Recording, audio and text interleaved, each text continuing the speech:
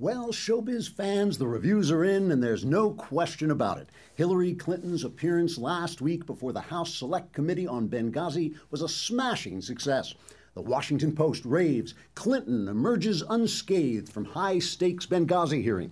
And USA Today agrees, enthusing this was a good week for Clinton. Critics around the country cheered Mrs. Clinton's performance as pitch perfect, saying her calm response to hostile questions made her look presidential. Who could disagree? Mrs. Clinton's performance undoubtedly brought a new level of articulate dignity and presidential plausibility to her endless series of detestable lies. Just for example, when Mrs. Clinton told the committee that she had actually believed that a YouTube video had had something to do with the September 11, 2012 attack on the Libyan diplomatic compound that killed 4 people under her care, just the sheer brashness of that star turn had me thinking Oscar night. After all, Mrs. Clinton not only told her daughter it was a terrorist action on the night of the attack, she told the Egyptian Prime Minister the same thing the day after. But Hillary later stood in front of the caskets of the 4 murdered Americans and told their families and our entire nation that the attack had been a random protest spurred by a video, a lie meant to protect her own position as well as Barack Obama's campaign talking points. The last time Hillary Clinton was questioned about this lie, she played the part angrily, snapping, "What difference at this point does it make?" But that interpretation of her character fell flat with critics and audiences alike. So this time she reimagined her role and just lied outright with a calm and self-assuredness one can only call masterful. What a performance. And who didn't shed a tear when Mrs. Clinton told the committee about how much sleep she'd lost over the 4 dead Americans? I know I choked up and even gagged a little. Mrs. Clinton artfully created an image in our minds of her pacing the floor all those sleepless nights. An amazing act of creative artistry when you consider the fact that she actually went home to bed while the 13-hour attack was in progress because she said she had a rough week coming up. So even though it's almost impossible to believe she's ever lost any sleep at all over her fatal dereliction of duty, the way she dropped her voice when she said it, the seriousness of her tone, well, I was convinced, weren't you? I mean, that to me is what a great performer does. She makes you buy into something that's completely unbelievable. Sort of like when Charlize Theron made you believe she could beat people up in Mad Max Fury Road. It's to see great performances like this that we turn on our TVs during congressional investigations into the malfeasance of public officials. So I have to add my voice to the raves of critics around the nation. Hillary's performance at that hearing made her seem 100% qualified to be our president, if our president is someone who constantly lies to cover up unforgivable incompetence, which he is. Trigger warning, I'm Andrew Klavan, and this is The Andrew Klavan Show. A bold one you are. And who gave you leave to be kissing me? So you can talk. Yes, I can, I will, and I do. And it's more than talk you'll be getting if you step a step closer to me. Don't worry, you got a wallop. You'll get over it, I'm thinking. Well, some things a man doesn't get over so easy. Some things a man doesn't get over so easy. And just definitely kissing Maureen O'Hara had to be one of them. Maureen O'Hara died a couple days ago at 95. I just had to mention it. I don't want to get into too much movie nostalgia, but she was one of the greats of the screen, an actress from my parents' generation. And she was, of course, you may have seen her in Miracle on 34th Street, the great Christmas movie, but she was John Wayne's favorite co-star, a great foil for him. Wayne was never a great romantic lead. He was too much of a lunkhead, to actually sell, romantic leads, but she brought it out of him. She made him a romantic lead, and she was never any better, and the two of them were never any better than they were in The Quiet Man, John Ford's great Irish Western, as it were, in 1952. And if you're a real movie buff, a real lover of cinema, as they say, look at her first film, 1939's Hunchback of Notre Dame, based on the Victor Hugo novel. It is a forgotten classic. It is one of the greatest movies ever made, and it's her first film, and she, I think, comes very close to breaking the law on how beautiful you're allowed to be and still be a living human being. I mean, she is just insanely beautiful, and the film contains the greatest single rescue scene in the history of movies. All other scenes come from that scene. It's just great. Anyway, Maureen O'Hara, dead at 95, great, great actress, and John Wayne's best co-star. So, I'm back, Andrew Clavin, here again, and once again, I'm doing this show so jet lagged out of my mind that I'm just barely here. If at any time in the following 20 or 30 minutes I start making sense or say anything profound, it's because I am actually unconscious and I'm channeling the spirit of somebody much smarter than myself. I was in Miami. And really interesting. I haven't been in Miami. I can't remember the last time I was in Miami. It was way before it was the Miami it is today. Totally foreign city. It's cliche to say it. They call it the capital of South America. I think almost 70% of the people are native Spanish speakers. And you can go into like major stores and the clerk doesn't speak English. So, I mean, not just like a bodega somewhere. You can go into, the Home Depot, and the clerk doesn't speak any English at all, and it has this very, very South American feeling. But it kind of reminded me of Israel in a way, because, in a strange way, you go to Israel, and we kind of think of Israel as us because they're Westerners. But the fact is, when you get there, you realize, wow, this is a Middle Eastern country. This is a really, really foreign country. But it's a Middle Eastern country that works because it's run by Jews. Jews make things work. And this is a South American city that works because it's run by Americans. It's in the United States. And one of the things that's happening there is that the South Americans can't trust their own banks, so they send all their money to Miami. And Miami's it's being built up everywhere. It's clean and it's big and it's getting bigger every minute. Every time I leave LA, it's like traveling into the future, because LA is a progressive city. It's a Democrat city, and so it looks like garbage. It looks terrible. I mean, you go to Dallas, it's like traveling to Tomorrowland. You go to Dallas, you go like, whoa, it actually is the 21st century. I mean, but you come back to LA, and it's like this third world city, and the same is true in Miami. You go to Miami, and it's beautiful, and it really is vibrant and looks good. And you come back to LA and it's back to the past. Progressivism takes us into the past. I mean, that's why, progressivism depends on, I call it progressivism ironically, but leftism depends on provincialism. It depends on people not knowing what's going on anywhere else. And that's why they have travel restrictions. That's why they build walls around their countries. That's why they have, in the Soviet Union, they have Pravda. Here we have the New York Times. Anything to rewrite, make sure that nobody finds out how much better other systems work, how much better conservative governance is. They just don't want you to know.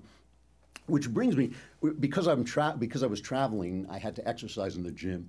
And a great deal of my life and mental energy and spiritual energy goes to avoiding going to the gym. I mean, I exercise a lot, but I try to do it outdoors. I used to play a lot of tennis, now I hike all the time. When you go into a gym and you get on an elliptical machine, I'm convinced that those things are some kind of time device meant to slow time down. You get on an elliptical machine and time just stops. I mean, if you wanted to live forever, the only thing to do would be to stay on the elliptical machine. You'd never get old because the minutes would never go by. And it doesn't matter if, I love to watch football, but you watch football on an elliptical machine and suddenly you realize there's no action in football. It's all kind of reassembling and talking and all that. And then there's this little piece of action, and even football becomes boring on the elliptical machine. There is one exception. There is one magic antidote to the elliptical machine, and that is old episodes of Law and Order. I don't know why. I can't explain it. I can only tell you that if you get on an elliptical machine and you turn on Law and Order, suddenly you're done. It's just this amazing thing. It just actually speeds time back up past where it usually goes. And I mean, it always was a brilliant idea for a show, because it's a show that eliminates the personal lives of the characters and just talks completely about their work lives. And since they're lawyers in criminal cases, it's very exciting. And police, it wasn't an original show in the sense that back in the 60s, 70s, there was a show called Arrest and Trial. And the first half was about an arrest and the second half was about a trial. And that's where the idea comes from. Law and Order is the same system. But it was brilliant. And I know I've talked about this before, and it is a little bit of an obsession with mine, but it's such an obsession of mine. But it's such a perfect example of the way Hollywood rewrites the world. And Law and Order is funny because I'm almost sure, I don't know this for a fact, but I'm almost sure that Dick Wolf, the great creator of Law and Order, I'm almost sure he's one of us. I think he's a Republican. I've heard this from people who know. I can't confirm it, but I think he is. When you go back and watch the original year or 2 years, The show is not conservative. Well, it's conservative in the sense that it tells the truth. It shows you difficult cases with two sides. It's hard to know, whether they should follow the law or, go make an end run around. It's hard to know where the truth lies. And then quite quickly, maybe over 3 or 4 years, it becomes a left-wing show. And this is a natural process in Hollywood because you have a writer's room. TV shows are written by a number of writers. So say you have 10 writers. They get on the show becomes a success. The creator, Dick Wolf, goes off and he starts doing other shows, and eventually he just goes home and starts counting his money, so he's not really paying all that much attention. And as the writers quit and go on to other shows or create their own shows, new writers come in, and of course, they're left-wingers because 95% of the writers in Hollywood are left-wing. So it's what's called the O'Sullivan rule. This was based on a pal of mine, John O'Sullivan, a British journalist, who posited the rule that all organizations that are not openly conservative, that are not declared conservative, become leftist over time. And that's what happens to television shows. And so I'm watching, eventually Law and Order just became a machine for rewriting conservative reality into left-wing fantasy. I mean, just every week, if you had a right-wing point of view, or even just a politically incorrect point of view, you were the murderer. I mean, you could pick him out. Just the minute the guy walked in and had a Republican sticker on his, you got him. That's arrest that man. So this one was about. Do you remember a book? Maybe 15 years ago, a book came out called The Surrendered Wife. It was written by a woman. I can't remember her name, but the idea of this was if you want to have a happy marriage, stop criticizing your husband so much. Let him take a leadership role. And both of you will be happy. Basically, biblical advice, right? Let your husband lead, and the husband will then pour out himself for you. And weirdly, of course, this thing was a smash success, and women loved it, and everybody loved it.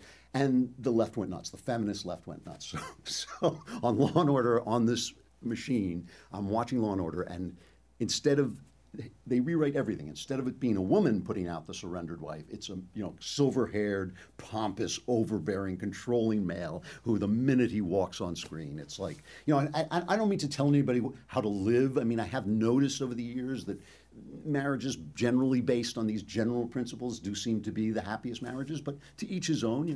I want each person to do his own thing. Said no feminist ever, but I think that's my point of view. But on Law and Order, if you hold a non-PC point of view, you are a killer. It translates into murder, and that's the way every week they do this. Which brings me back to Hillary Clinton.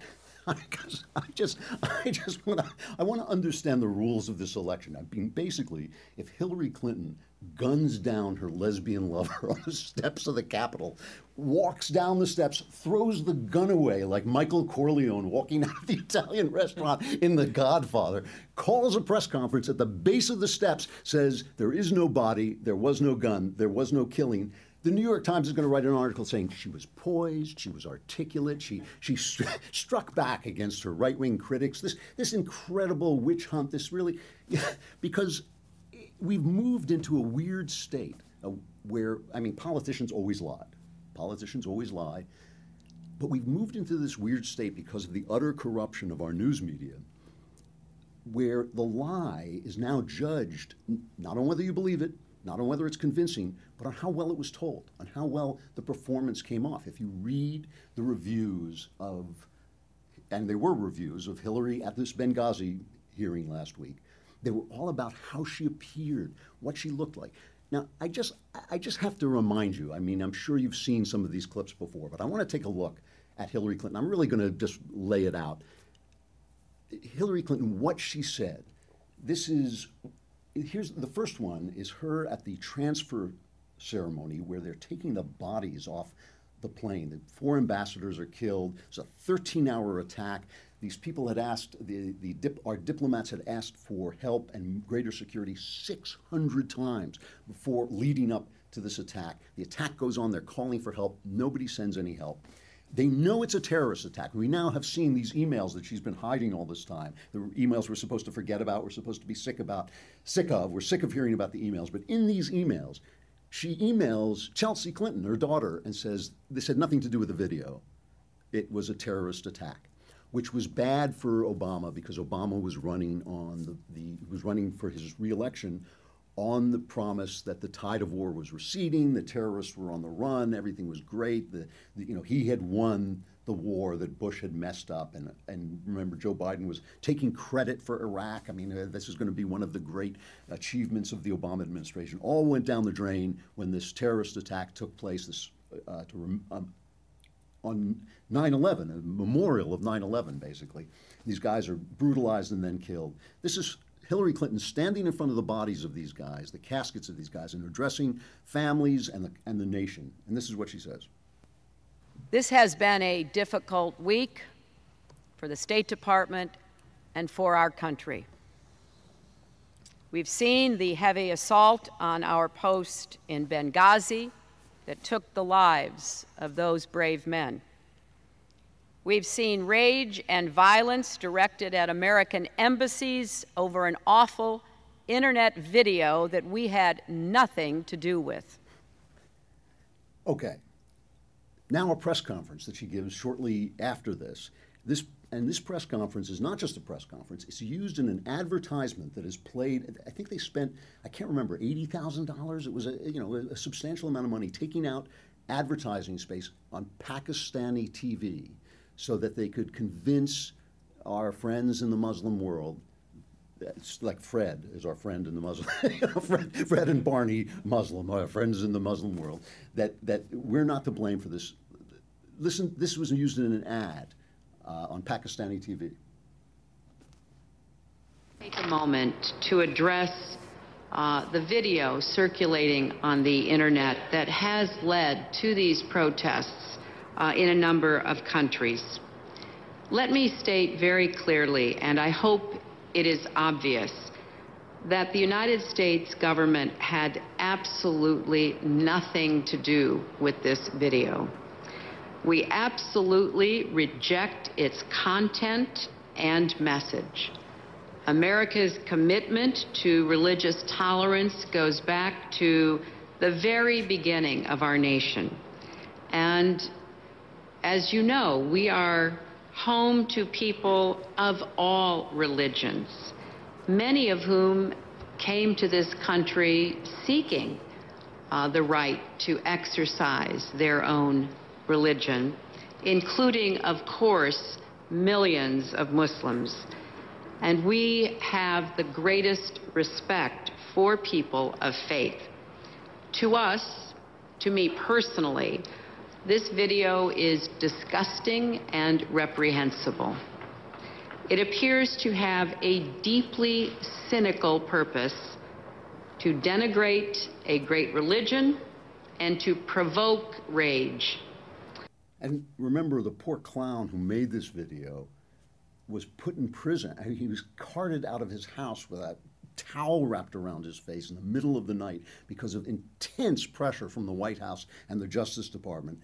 He was arrested because he had violated his parole by posting this video so basically on a technicality, he was put in a prison system that's overloaded with people who actually kill people. So this video guy is put in prison to show that we're really good people. We didn't do any, it's not our fault. Okay, now here's Hillary at the Benghazi hearing last week.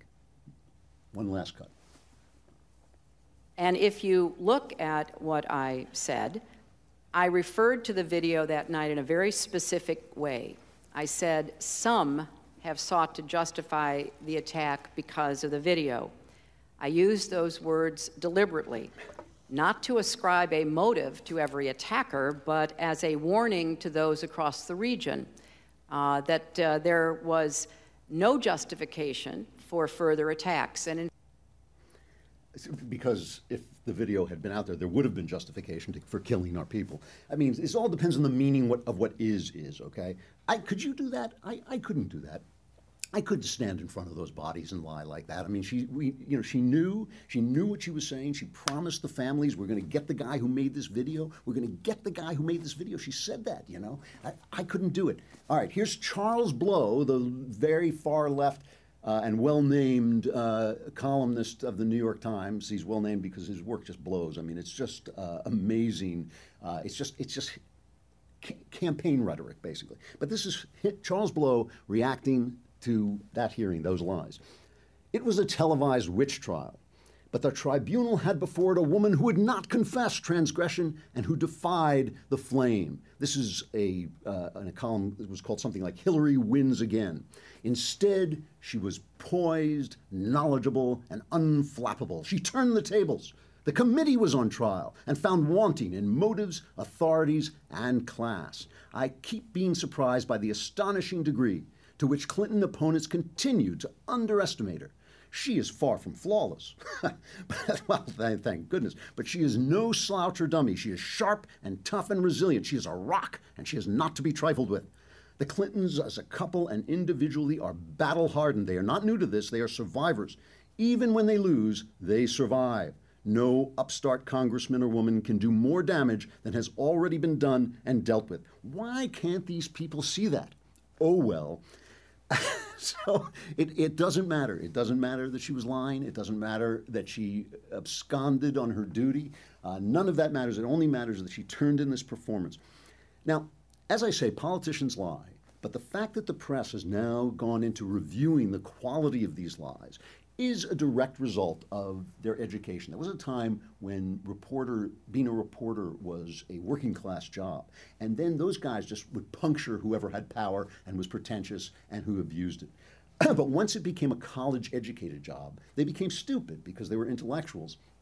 And they were like George Orwell said, there's an idea, referred to an idea so stupid that only an intellectual could believe it. And the idea here is the postmodern idea of the idea that words don't mean anything.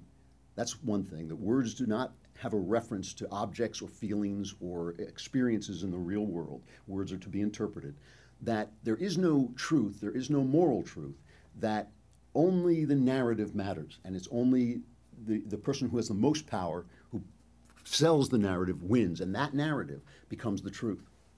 And I just want to point out, because people think this is evil, I remember the last Pope, Benedict, was always railing against moral relativism, and it is evil. it's a pathway to evil, not to believe in truth.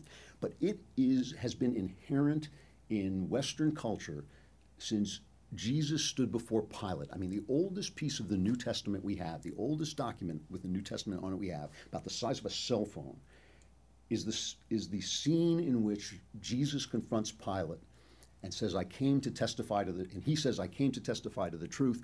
And Pilate says, what is truth? What is truth? Who knows what truth is, basically? And Jesus has already said, I am the truth. And this came up, for a while, this question was put to bed by the fact that the church, the Catholic Church, became so dominant in the West that it controlled the truth. It was the answer. The answer to what is truth was, truth is what the church says. When that fell apart, when Luther, hammered up his theses in the church in Wittenberg, that fell apart, that consensus fell apart, and ever since then, this dialogue has started again between there is a truth, we testify to the truth, and what is truth.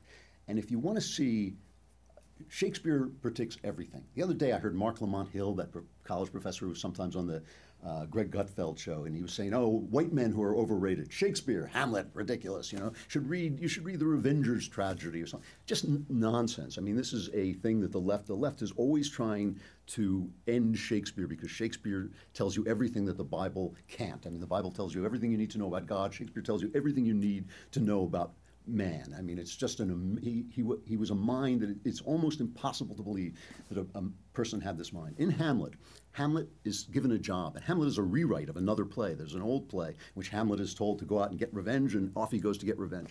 In Shakespeare, Hamlet is told to go out and revenge his father's murder, and he can't do it because he can't figure out where the truth lies. And there's a famous scene in every scene in Hamlet is famous. There's a famous scene in Hamlet where he's pretending to be insane. He's pretending to be mad. And the old man Polonius comes to him, and Hamlet is reading a book, and he says, what are you reading? And Hamlet answers, words, words, words. I'm reading words, that's all I'm doing. So the words don't mean anything. There's another scene between Hamlet and Polonius where Hamlet keeps telling him a cloud looks like something different. He says, it looks like a weasel, and Polonius says, yes, it does look like a weasel. He says, no, it looks more like an elephant. I can't remember what it is. And Polonius says, yeah, it looks like an elephant. So he's selling this narrative. And finally, there's a scene between Hamlet and Rosencrantz and Guildenstern in which Hamlet says, there's nothing either good or bad but thinking makes it so. Nothing has a definite moral quality, but thinking makes it so. And he explains to them that his mood changes the very face of the world. Everything that was in postmodernism was predicted in Hamlet. Every single concept that is predicted in the mad scene in Hamlet. But Shakespeare knew that it was insane. That's why he put it in the mad scene. He knew that it was not only insane, it was make-believe insane, because people don't really believe there's nothing good or bad. They just say that in college courses, and they really do teach that in college courses. And he explained it, and basically, Hamlet takes place before the Reformation, the play, but Hamlet goes to school in Wittenberg, where Luther was, and where Luther hammered up his 95 Theses. And I believe, this is something that not all critics believe, but I believe that Shakespeare was saying that once the church falls apart, this is where the conversation is going.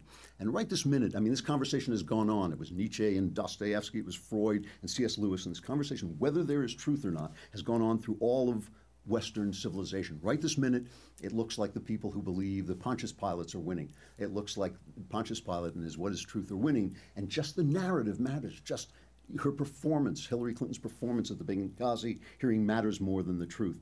I don't believe that's where it's going to end. I'll talk about that another time. I'm kind of out of time, but I will talk about another time why I don't believe that the postmodernists and the people who don't believe in truth are going to win even in the near run. Stuff I like. More importantly, let's get to Halloween stuff I like. I need just a couple more minutes. Do I have enough time to talk about this just a little bit? Yeah, good. All right. This is a film called Diabolique. I didn't bring a clip of it because it's a French film. That would be kind of silly just have people talking French. Diabolique came out in 1955. It's a small thriller in black and white. And remember, by 1955, there were plenty of color films. It's old and it's foreign. So to an American modern mind, it's going to feel a little slow. And I'm just pointing that out. The reason it's going to feel slow is because of Alfred Hitchcock. Alfred Hitchcock discovered, really on his own, that movies are a visual art. They're not based on plays. The old movies are really modeled on the play. Hitchcock discovered that they were almost a purely visual art. In Vertigo, there's a half hour without any words in it at all. He always said that he was sort of sorry sound came in because there wasn't supposed to be dialogue in films. And what Hitchcock would do is he would cut out transitional moments. So if you got in your car, drove to the store, walked into the store, he'd cut it out and just put you in the store. And that was, so films got faster and faster and faster. An old screenplay used to be 200 pages long. Today, you're lucky if you can go over 105 pages because there's no dialogue in movies anymore. Even movies that seem to have a lot of dialogue have no dialogue compared to the old movies. Okay, Diabolique came out in 1955. It was based on a novel by two French writers who also wrote the novel Vertigo, and that Hitchcock made his great film on. But this novel, before Vertigo, was snapped up while Hitchcock was trying to get the rights to it, was snapped up by a French director called Henri-Georges Clouzot, who had made a great film called The Wages of Fear.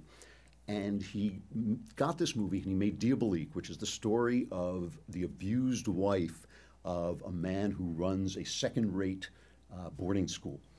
And the abused wife and the man's mistress, her husband's mistress, start getting together and comparing notes, which is never a good situation for the husband, okay?